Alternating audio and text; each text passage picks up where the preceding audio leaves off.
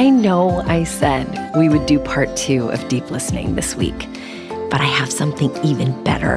And don't worry, we'll do part 2 next week. But for right now, I am so excited for you to meet my friend, Dan Ben-Haim, who I recently caught up with. Dan is a senior fellow at the Center for American Progress, researching U.S. policy in the Middle East, as well as a visiting lecturer at NYU.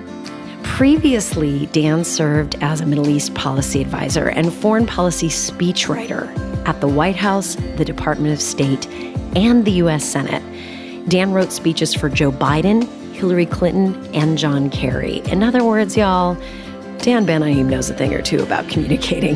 His work has been published in the New York Times, the Wall Street Journal, Foreign Policy, and the New Republic, just to name a few.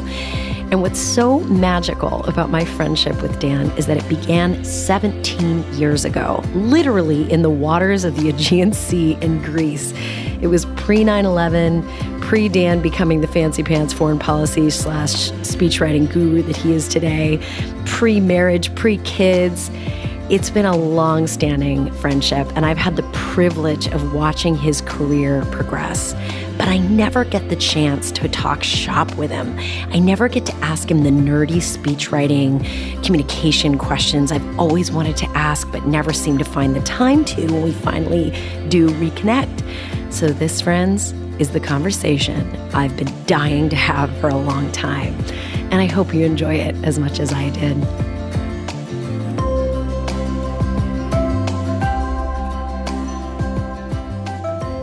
Okay, so these are the questions that I've always wanted to ask you, Dan, whenever I see you. But whenever I see you, we have to do the catch up, like, how's your life stuff? So I'm so excited to ask you this very basic Dan question, which is, how did you get into speechwriting, especially at the level you got into speechwriting? Like, how did it happen? You know, the truth is that I kind of stumbled into this. When we met, I was 22 years old, and I was a pre-med English major who liked rock music and traveling and literature. And I knew I loved words.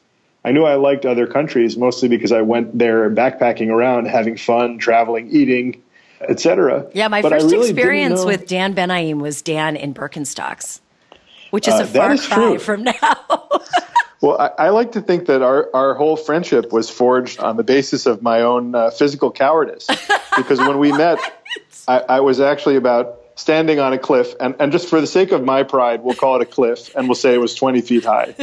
Nobody fact-checked that in Santorini. And my buddies had just jumped into the water. I was sort of standing up there thinking long and hard about it. 1 minute became 2 minutes, became 5 minutes. My knees were maybe chattering a bit.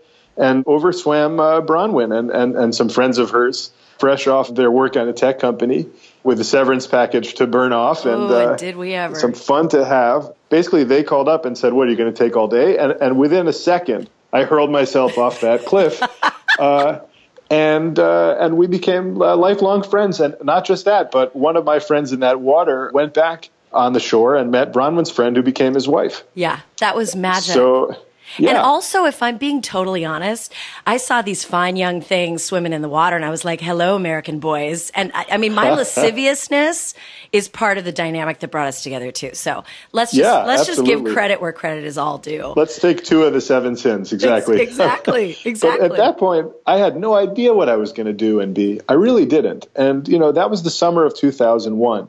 And in a strange way, what sort of cemented all of my pieces together was the experience of being a New Yorker on 9/11 and suddenly understanding, feeling this calling to kind of be part of helping America find its way in the world, being pretty disturbed by the way the Bush administration responded to 9/11 and to the Iraq War, and suddenly basically realizing that all these different pieces that I had, the writing, the travel, the immigrant family from across the Middle East, all could kind of be refused together to be something that added up to writing and foreign policy. At that time, I was pre-med, I was taking the MCAT, I was working in a lab.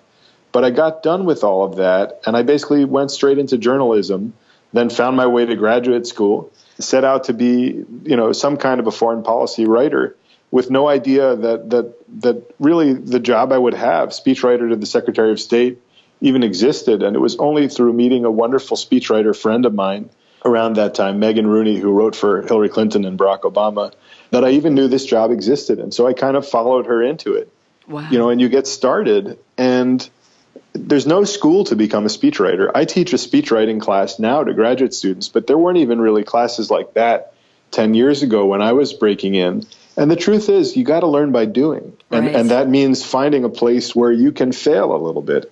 You got to jump in, but you need to make sure that you have a safe landing somehow. Was your safe landing like, let me try failing at the White House, or did you do your failing earlier somewhere else? Yeah, I did my failing earlier somewhere else. So basically in 2006, I got out of graduate school. I went and did graduate school for foreign policy. And I got out and I went to work for Senator John Kerry. And now in 2006, basically all the people who were with Kerry in 2004 were making a mass migration away from him toward Barack Obama, Hillary Clinton, all the new flavors of the month who were going to run for president in 2008. And there was sort of a lone solitary figure running in the other direction, which was me. And so I was part of a sort of low point in Kerry's political career, but also sort of a wonderful rebuilding experience for him. And I got to come in as a junior speechwriter with a terrible salary and basically write first drafts of speeches, which my boss at that time would rewrite and fix before they ever went to John Kerry. And I did that eventually, for 6 months, a year, got my feet wet. And then that guy left to go join one of the campaigns too. And suddenly there I was, kind of doing it myself, making it happen, writing John Kerry's speech at the Democratic Convention, writing a speech about the Afghanistan war. I always knew I had a team with me. I always knew I had other smart people around, people whose judgment I trusted, old politicos, Kerry himself, who was a pretty amazing speechwriter in his own right and a champion debater, and, a lot of fun to write for because he was one of the last people the last major politicians who really believes that like a 20 to 30 minute speech on a complicated topic can change everything. Wow. Not just sound bites, not just a few things, but really lay it all out, put it all on the line and figure it out. Now, we're at a different moment with different fashions in politics when it comes to that kind of thing. Why give a 20-minute speech when you can write a single tweet? God. But he really cared, and I kind of learned a tremendous amount from him. And pretty soon I felt ready to take that craft out from his Senate office and out into the State Department and the White House and now out into the world. That's amazing. And I have a question for you about that particular chapter of your life and your career. Was there a certain thing that you learned? For example, for me, when I was early on in my writing, getting paid to write, whether it was speeches or somebody else's, sound bites for an interview, the feedback that I got that stayed with me for the rest of my life was that I was a very breathless writer. I still am. It's something I fight against constantly. I'm like hyperbolic, uber excited. And I've always got to bring that in. I remember the first really smart person I wrote for was like, girl, way too breathless. What was your breathless thing that you learned in that chapter? That's so funny. I like that about your writing. I wouldn't change that. Oh, well, I toned it down quite a lot. Well, I think for me, I think that I tend to use commas where a period would be better, and I tend to think in kind of multi-clause sentences. The truth is I'm kind of like a wonky, egg-headed nerd, and when I'm not doing speech writing, I do foreign policy, and I look at kind of complicated foreign policy issues. Yeah. So when it comes to really sort of the very simple task of communicating plainly, of not trying to show you're the smartest guy in the room, but just telling the undistilled, simple, essential truth, that takes discipline on my part. Because otherwise you can end up with a sort of like, while X is true, Y is also true. And let's not forget Z. Yeah. And that's the way that I think. That's my own personal struggle when I try to write, especially for politicians. That makes so much sense. In fact, it reminds me of that thing that Tom Brokaw said in some interview he gave. They said something along the lines of, people don't want you to tell them necessarily what happened exactly. They want you to tell them what it means. Right. And I'm always trying to get, whenever I help people give like TED Talks or big things, it's like, don't just give all the nuance and the details, interpret it for them. And that, of course, has a shadow side, which is the freaking tweetable tiny blurb that should be more thoughtful. But I think that tweetable thing is reflective of the public's wish for somebody to just tell them what the fuck is going on and what it means.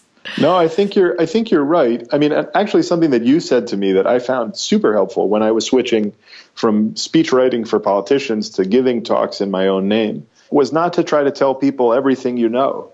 And for me, that was how my imposter syndrome manifest, was basically me feeling like, well, I've just been to Egypt and spent a month there, but what if there's somebody out there who knows even more than I do, and is just going to sort of stand up there and be like, why, actually, your whole conception is wrong, and expose me in some way. But, and so I think I felt like I needed to show 27 things that I understood about Egypt to preempt that, when in reality, it's just like you say, people want to be led along. They want you to take them on a journey that's entertaining and gives them what they need to know. But when you're trying to prove everything that you can kind of take a bunch of rabbit holes off that main path that aren't always helpful. And that don't serve, No, that's right. And there's an even weirder corollary to this whole thing in foreign policy, which is that you're going all the time and talking to people as an American about their own countries. You go, and foreign policy speechwriting is for me the heart of what I do, and it's where my different passions meet. But you're going and you're talking to the king of Jordan or to the Jordanian university students, and you're telling them, and now they've forgotten more about the story of Jordan than you'll ever know. They're experts. You go to Papua New Guinea with the Secretary of State, and it's not like you're suddenly become a leading expert on Papua New Guinea compared to the people of Papua New Guinea. Right. But, you can call on those experts. But the weirdest part about this is that those people want to hear how you tell their story. That's right. And so, in a way, you end up telling people about things that they know more about than you to show them that you understand them in a way. So there's a very strange ritual. You go to Korea and you tell them, you pay tribute to the accomplishments of the Korean people and tell them in part their own story and kind of what it means for the present day. That's an unusual thing, that particular kind of storytelling in the work that I do. And you got to be really careful. It's quite a tightrope to walk because you don't want to get it wrong. It really is. And I feel like when you look at the history of American foreign policy, I just finished that book, The Sympathizer, which I emailed you about the American war, quote unquote, which is what the Vietnamese call the Vietnam War. And you just look at, we come from such a long history of Americans, quote unquote, thinking they know, and then there's all the unintended consequences of maybe some of the misguided policy that's led us to places that maybe we shouldn't be, or taking positions that are problematic. And so I imagine that is extra sensitive and frightening to imagine we're doing the best we can, but we are ultimately coming at this from an American point of view, which is just limited. No, I think that's exactly right. And people, diplomacy, sometimes it can be like a little bit of a hothouse flower. And I try to kind of get out from those strictures and write for people, really talking to people in other countries. But, for example, when we were at the State Department, you list America's allies in East Asia, Japan, South Korea, the Philippines, Thailand, and you list them out. And we once listed South Korea in front of Japan. And we got a démarche from the Japanese embassy. And they said, was this an intentional slight? And did you mean to put South Korea in front of us? And should we infer anything about U.S. policy from this? Wow. And so it can be this very specialized language. I don't think that's the most constructive way to do things, especially because governments have surrendered a lot of their power to people in the last 50 to 100 years. And so you've really got to talk to the people as well as the governments. And the people don't speak that specialized technocratic language. And they don't say things like, we have demonstrated that a policy ecosystem of progressive economic development delivers results. That's just not how that's not how humans converse. But what's such a trip to me is you think about that really sophisticated, nuanced, delicate, as fine china, delicate maneuvering that you describe with, the moving of one name to a different place. And then you contrast it less than a year later, our foreign policy was being conducted via Twitter. It's nauseating and whiplash giving. It's crazy. It is. And in a way, there's a part of it. And look, I'm not a great fan of this president. I worked for the last vice president and secretary of state. President Obama is one of the most inspiring people in my own life, easily on the very, very short list, along with members of my family and people that I know and love. Wow. So I'm no fan of this gang. But the truth is that from a communications perspective, there are parts of what they do that I absolutely hate. This demonizing of other people and other Americans and kind of habitual lying. But there's something that they have right, which is going to be important for us to figure out how to respond to, which is sort of a kick in the pants to all progressive communicators, not to try to just be the smartest person in the room, but to say things that are simple and clear and human and resonate, not to just speak this sort of bloodless technocratic language that's safe, and that doesn't hit people in their guts. Yeah. And that's actually a core part. I can't remember if you and I talked about this before, but when I help people create a talk, not a speech, because to me, they're two very different things, but a talk, it doesn't, it's not behind a podium. It's not written down. It's committed in part to memory, but there's a lot more to it. Anyway, I always plot an emotional arc. What do we want the audience to feel at the beginning and the middle and the end? Because, neuroscience shows that we remember the emotional dimensions of an experience way more than we remember anything else. And that's exactly right. And I find that what was blowing my mind is on the campaign trail, you could see that there were two candidates that really stirred people emotionally, for better or worse, and that was Bernie Sanders and Donald Trump. And it was a trip to watch it play out. But I do think you're right. I think that is a kick in the butt. And it's a great reminder that, in our culture, we demonize the use of emotion as we communicate, especially in business and certainly in some ways in more sophisticated expressions of politics. But I do agree with you. I think that is a positive thing. But just to pick up on a thread you mentioned earlier, you talked about the imposter syndrome.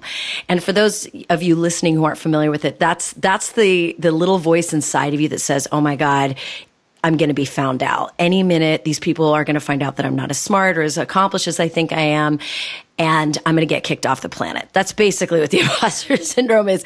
But when you went to the White House for the first time, Dan, were you like, hell yeah, I belong here? Or did you get that gnawing suspicion that somebody's going to pull you out of there and figure out who you really are? Definitely had the gnawing suspicion. And I think the thing is, sometimes you really just have to sort of weather that kind of thing. It changes over so fast. I mean, you go, you put in 16-hour days in government, and on the first day, you're in awe of the august surroundings. And on the fifth day, you're kind of in awe of a chance to take a nap, because you're kind of like, and then by the time you know what you're doing and you finally kind of been through every crucible and you've briefed the vice president and spoken up in a meeting where you're afraid to speak up and written things you were afraid were going to get rejected and sent things around for clearance. A lot of the time, the very worst things you really thought were going to happen, variations on them do happen, and you just realize that they were survivable. I've certainly been chewed out, and I have to say I did not enjoy it, but I also lived to tell. I lived to tell, and I was a better staffer at the end. And, Wow. Being able to have the absolute shit kicked out of you in the course of your work life and just come back the next day ready to learn from that experience and be a better version of you and not be embittered and just take it as part of your service to the country, part of your own personal growth is really important, because politics in particular is definitely a contact sport. People working 18 hours a day, on this kind of stuff don't suffer fools lightly. Some days everybody is a fool. Being able to pick yourself up from that kind of experience and be resilient is just mission critical to being this kind of a staffer or writer or anything around government. I think that is so, so powerful, because I feel like I spend a lot of time helping people with techniques for not taking things personally. Because the minute we take something personally, the whole thing falls apart. We fall apart. We don't glean any of the wisdom that's coming at us because we're so tender from the shit kicking, that we're getting. And it's such an important part of our growth. And I was just I interviewed a psychologist yesterday who is just wonderful. And he had some interesting techniques for enduring a real whooping. And he was like, you can, cartoonize the person, see them as playing a role, all these different things. I love the idea of seeing people symbolically. Like, it's not that this guy thinks I'm a bad person. It's this man or this woman is representing the idea of really hard feedback. And this is my opportunity to determine how the person I am when I'm getting hard feedback. And what was your technique? Like, how did you endure it? Well, I think I won't say I loved it. I definitely kind of like a Turkish bath. Right.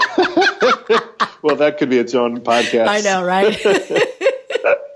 But I won't say that I loved it. But the truth is, you keep yourself focused on the mission. You have a team all around you who ideally are there to help you. I mean, I remember once getting off of a military plane and having gotten chewed out for some speech I did. And the guys who staff the plane, who give everybody nuts and soda and stuff, put their arm around me and were like, "We think you're a good guy, Dan." Oh my God. That's amazing. And those guys were my brothers. They were fantastic. But the truth is, like, it's also, this stuff happens. It's part of work life.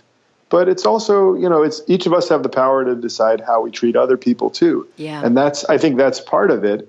But, it's just the cost of being in the room sometimes, and being in the conversation and having an opportunity to do something that you care about. Yeah.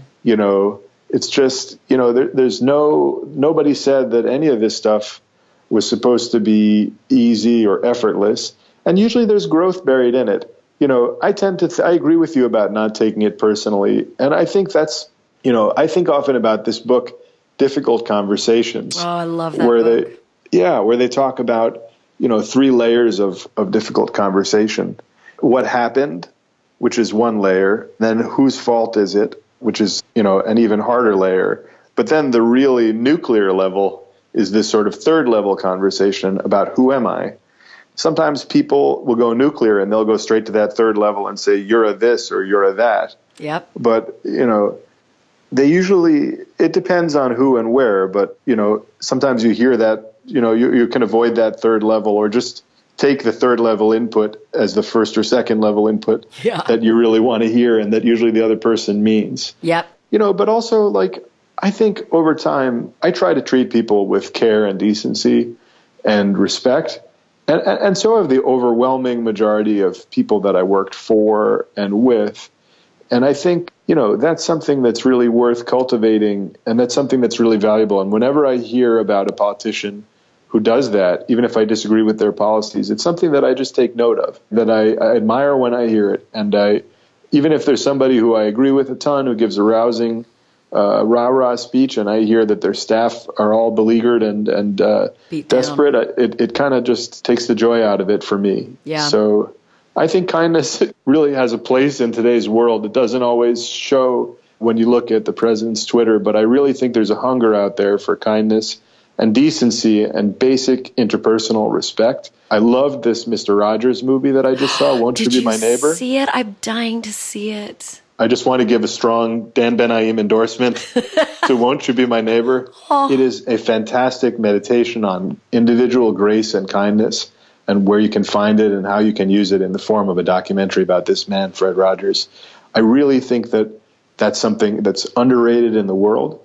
And it's something that as a communicator, whenever I find that I'm writing about this or talking about respect, decency, courtesy in a basic language, you see heads start to nod. Absolutely. Absolutely. It's such a universal hunger. And I do think there is a time in your career when you take your lumps, you accept the thrashings that come with the gig.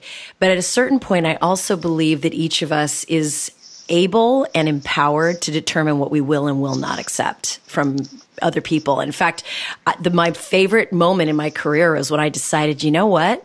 I no longer take on clients or work with people who raise their voice at me or who go to that 3rd level of nasty. I just don't do it. And as a result, every interaction, every client I work with is pure joy. It's like being in a state of total flow. So I do think like there is a time to take your lumps and do the learnings, and every so often somebody will get through the cracks and I'll have to deal with it. And it's a good learning experience. But I also believe like at a certain point, you do get to say, you know what? No, I don't work with assholes anymore. No, I think that's right. Look, I think in general, people say this about going into government all the time. There's a big debate in our community about whether people should go and work in this Donald Trump administration because you're serving the country, but you're going to be put in a tough position ethically, depending on what you believe. And Richard Clarke, who was the old counterterrorism czar under Clinton and Bush, used to say that every person should come into service in an administration with a resignation letter in their desk, ready to go. And if you feel like if things went beyond the point where you'd feel comfortable, you couldn't sign that letter and walk out, then you shouldn't take the job. Wow. God, that's so powerful. That is so, because I imagine the snowball gets moving pretty friggin' fast, and all of a sudden, next thing you know, you're testifying before Congress. Oh, yeah. David Brooks has this wonderful line where he says that the Faustian bargain, meaning selling your soul to the devil like happens in Faust, the Faustian bargain happens on the installment plan in Washington. Oh my God, that just is heartbreaking and true, I would imagine. Oh yeah. So happens slowly and then all at once. And then all at once. Yeah. And everybody's doing it. Oh God, it's just vile. But let me ask you some questions about craft, because I am a nerd for this stuff, as I know you are. When you got into the highest levels of speech writing, what was the prevailing wisdom about how to craft a really great foreign policy speech? And did you push back on it, or did you add your own flair? Or did you find that you disagreed? I'm just curious about, because when I first got into my work 10 plus years ago, I was kind of seen, I was a little bit radical for things back then. Now it's very mainstream, but I'm just curious, did you find that you were like, oh God, this is really confining and wanted to push out? Or how was it for you? Because DC is a totally different jam from Silicon Valley. People in DC are a lot more comfortable with conventional wisdom, I think, than the folks on your coast. But, I think that there is sort of a prevailing wisdom, and I see this with my students who come in too. And I wonder if Trump will change this, but he hasn't yet. That what speech writing is sort of like coining the perfect Kennedy-esque slogan, ask not what your country can do for you, like basically like the job of the speechwriter. Forget Microsoft Word, just take a chisel, find some marble, and write 12 memorable words in a row. And like there you're done. And that's just not ever how I thought about this, maybe in part because I approached this more as a policy wonk than kind of an aspiring Faulkner in politics. Like that was just never and there are wonderful speechwriters I know who care much less about policy knowledge than I do. So it's certainly, you can do that other thing. But I think about it as trying to sort of tell the truth memorably. And that's sort of how I think about it. And that's a kind of a different task and a different tenor. So instead of sort of henceforth we shall, all this sort of like language and musical language that kind of can be memorable and fun, but sort of sounds like blah, blah, blah, blah, blah, blah, blah, blah, blah, blah. Yeah. Like at the end of the day, that stuff is fun and musical and can be beautiful. But the biggest problem right now is mistrust. And people don't trust politicians. They hate each other. They lose track of their common humanity. They get kind of fired up by Twitter. I know I do. I think a really good speech finds some way to cut through those pre-existing expectations to get at something that's really true. In the 1940s, George Orwell, in a 5-page essay called Politics and the English Language, which I think is probably the single best thing that a writer or an aspiring writer can read to reground themselves in this kind of truth-telling mission. He says, talking about this fight of communism and fascism, that in our times, the language of politics is the language of defending the indefensible, and it's all this sort of sloganeering of jackbooted thugs and jackals, capitalist jackals, and it's all this sort of cartoonifying language that takes people and sort of dehumanizes them and takes complicated problems and makes them something that's just sort of like, cartoonish and sort of takes a big complicated world and like shrinks it down to fit on a postcard or a tweet, and I guess I'm not about that. He has these amazing examples in that essay where he says, we talk about, the incineration of large chunks of forests with all the people and livestock in it.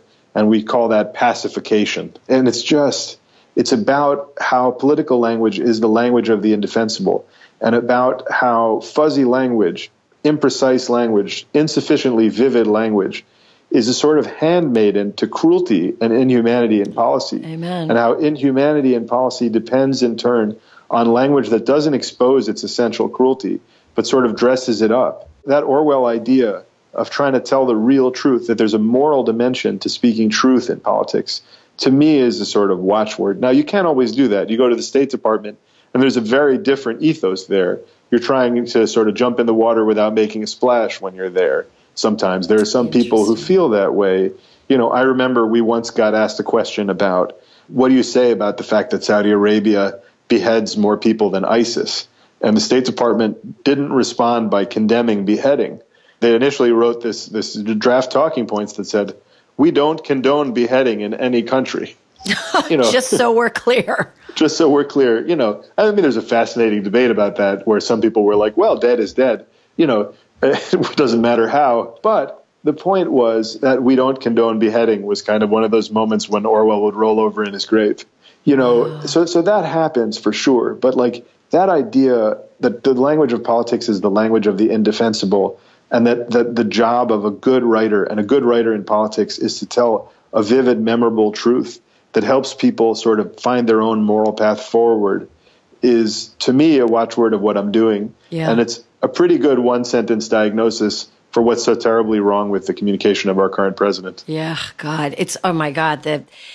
When I hear you use those words like oversimplification and cartoonizing, I think of the propaganda from Nazi Germany. I mean, that was their jam. That was their whole modus operandi. 100%. But it's scary to say those words out loud, because what an indictment to compare the current communication style of our current president with that. It's just a really strong statement to make, but I can't help but make that connection, as so many others are making, when he talks about immigrants the way it's just a scary situation. But it is a scary time, and sometimes those comparisons can sort of distract more than they illuminate. Yeah. But there is some essential demonization of other people that is going on now, that has gone on and preceded a lot of other pretty regrettable moments in history. So we should have our ears and hearts open to it. Yeah. Yeah, exactly. Heads up. Heads up, eyes open. So just to shift back to kind of the craft question, I'm curious about this.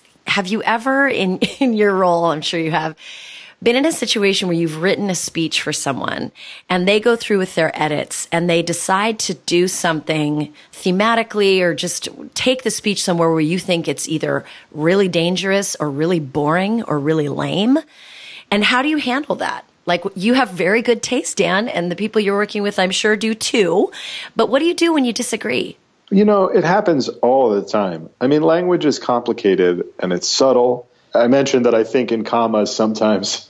You know, it's possible to overthink this stuff. It happens all the time. And you don't even have to disagree on a big issue. Yeah. It can be something very small. I once got in an argument about whether a candidate should say, what matters is that we killed bin Laden, or what matters is that we got bin Laden. And to me, the killing was less important than the getting.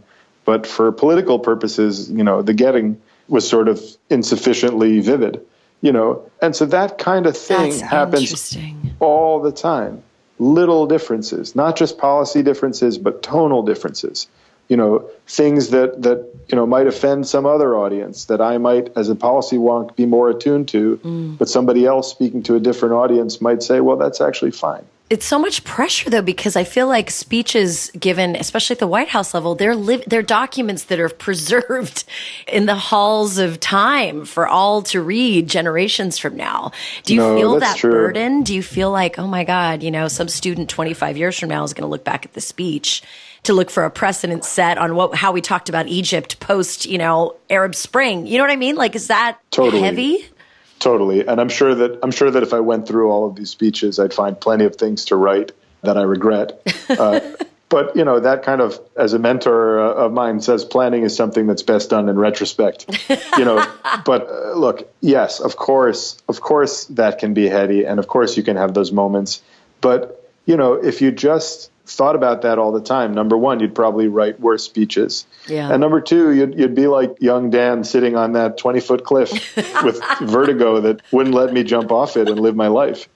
So you can't do that. You got to just kind of live it in the present. But the thing is also, and this is an essential part of writing for other people, and it's different if you've got your novel or your poem or your magazine article, or if you're giving your own speech. When you're writing for somebody else, at the end of the day, it's their reputation that is on the line. Amen. If they stand up and say what they want to say, they're the one who's going into the lion's den. You know, they're the one who's going to have the Breitbart article about them the next day, mangling what they said.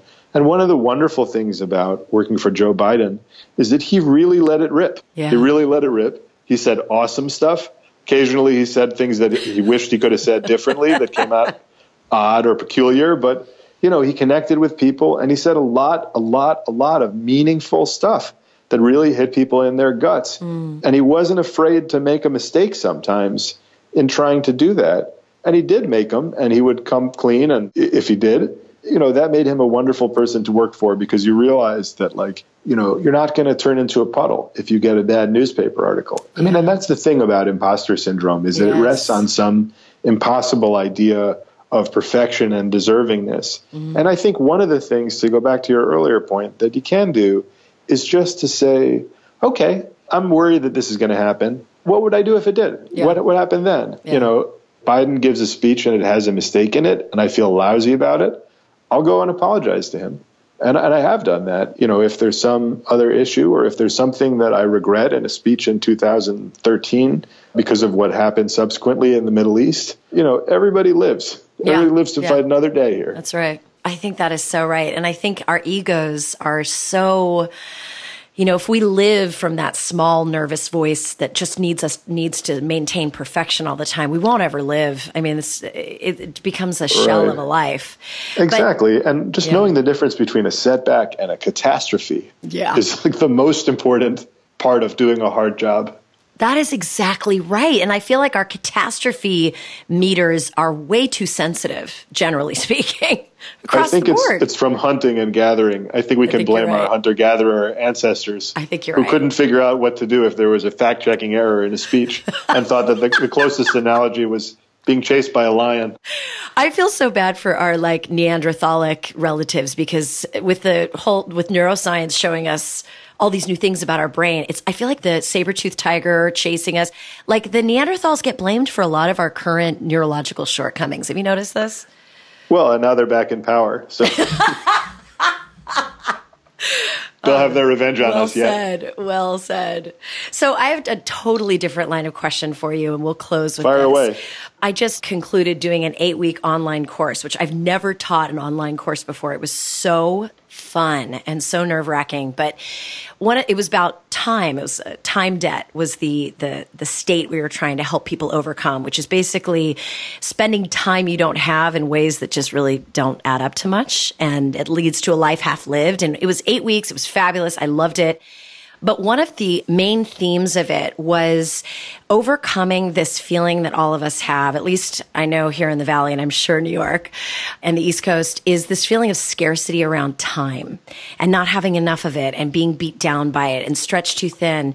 And my clients deal with this constantly. They just constantly feel like they don't have enough time to think. They're just in doing mode. But then I think about people like Hillary Clinton, Joe Biden. These are people that are literally flying all over the world in the peak of their, public service and giving all kinds of time.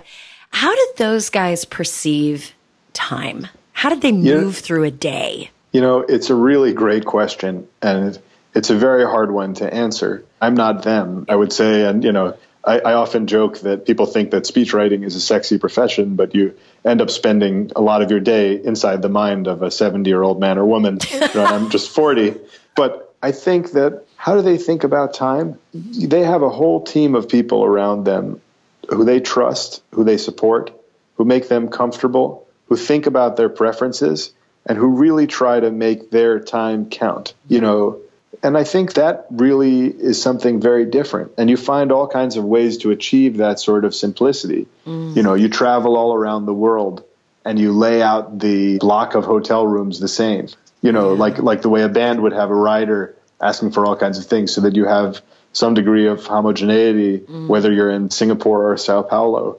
You sleep at night, you got to get enough sleep. And I think that one of the first mistakes that people make, if you're a principal, is thinking that you have to do everything and that the sun won't rise if you're not making it happen. You need to be able to delegate to other people. And so we would travel all around the world together, and we'd sit and talk for a couple of hours on Air Force Two or on the Secretary of State's plane, and we'd talk through the speech, and I'd have it done, way in advance. And he'd say, Danny, I really like that, and I really don't like that, and go do this, and find a different way to say that, and here you really need to talk to so-and-so on the national security staff and General so-and-so about this part. And I would say, okay, great. And then the vice president would go to sleep to make sure he had 5, 6, 7 hours before he would land in a totally different time zone in a different part of the world, to have high-stakes diplomatic meetings, not to be operating at a total deficit. And I wouldn't sleep, but then he would go have these meetings, and I would, post up somewhere for a nap. I took a wonderful nap once in the American Embassy in Paris in a nice piece of Louis XIV's furniture. I think the strategic napping on the part of the staff helps. But the truth is, your whole goal is to give that person what they need to perform well, to serve the country. And if they figure out how to count on you, that helps. There's a tremendous support network of what they call mill aides, which are basically people who, have had impressive careers in the military. I worked, Biden's military aide at one point was a guy named John Flynn, who had been in dogfights as a pilot with jets that were kind of menacing his jet, and he couldn't shoot them down or it would start an international conflict. Oh, my God. But, this kind of thing, these are amazing people. That's the guy who's handling the vice president's paper flow, requests, meetings, phone calls, all kinds of stuff like that, along with his executive assistant who's been with him for many, many years. So you learn to trust other people. You care about them. They make you feel comfortable. And in that way, you get through it, and they're not sitting all day reading Twitter. They're not sitting, they have something to do, and they figure it out. And certainly some of them waste time or do things in an inefficient way, and some people are more military. The other thing I would say is that you have to know yourself, right? And you have to know your own patterns, your own energy. And some people, can get by on 3 hours of sleep for 5 days in a row and do okay. And if you work for one of those people, you're in trouble because they're going to want you to stay up with them and play cards with them and talk with them, et cetera. But you got to kind of know what you can do. A lot of these staffers around top politicians are just biologically different, and they're just going through a phase of incredibly taxing living where they sleep 4, 5, 6 hours a night. They answer 5 emails on 3 BlackBerries every 4 minutes, and they're never more than a couple seconds away. And they're doing this thing to within an inch of their lives. But those people then go off and recharge, go off and do different things, get older. For me, staying physically healthy while doing this kind of thing and not just sort of eating to stay awake was a tremendous challenge. But, everybody, just because you're there day and night, there's nowhere else to go.